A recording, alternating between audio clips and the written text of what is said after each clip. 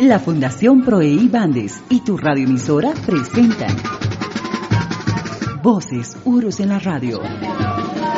Microprogramas educativos basados en los conocimientos y saberes de la nación originaria Uru de Bolivia.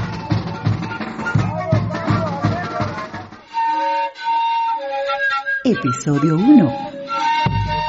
Los urus, hombres de las aguas.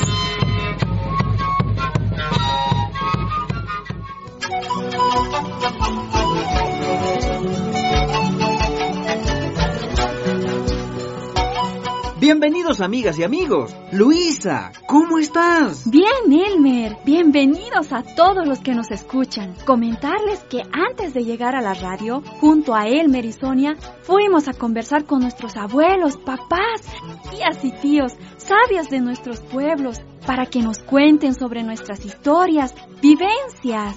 Sí, amigas y amigos. Ahora nosotros queremos compartirles por la radio también.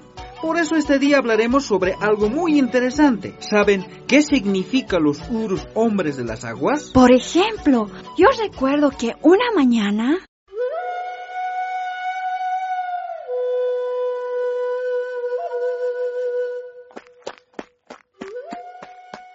Hija, ¿dónde estás corriendo?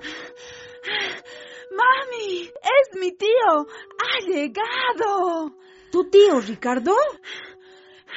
¡Sí! ¡Vamos! Está en la casa de mis abuelos. ¿Pero será él? Hace 5 años que no llegaba. A ver, vamos.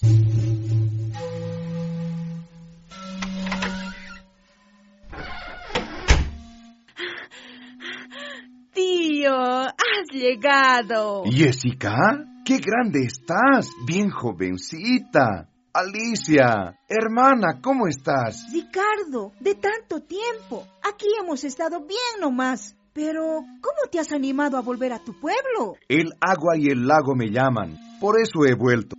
Aunque por un tiempo nomás, porque tengo que seguir trabajando. Pero aquí en el lago, me siento completo. ¡Ay!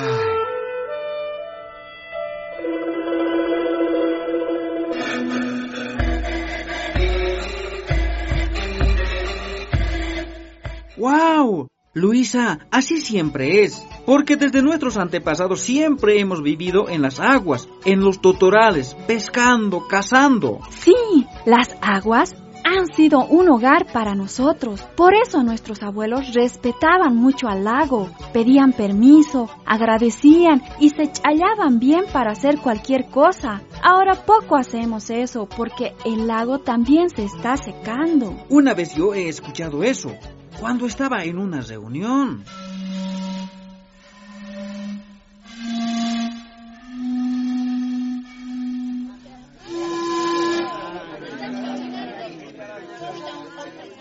Hermanos, tenemos que estar unidos.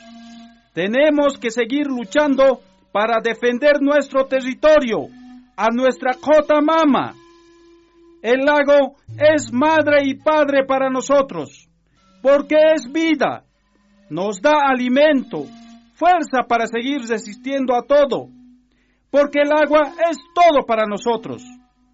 Aunque el agua poco a poco se está secando, pero tenemos la esperanza de que el lago volverá con más agua.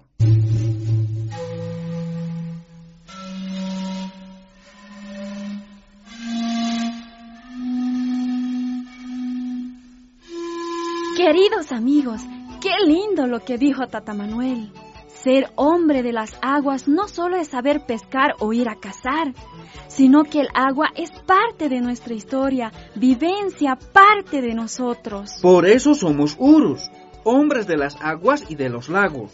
Amigas y amigos, si quieren saber más sobre nuestro pueblo, los urus, una nación milenaria, les esperamos mañana. Chao, chao, Elmer. Chao a todos. Hasta mañana.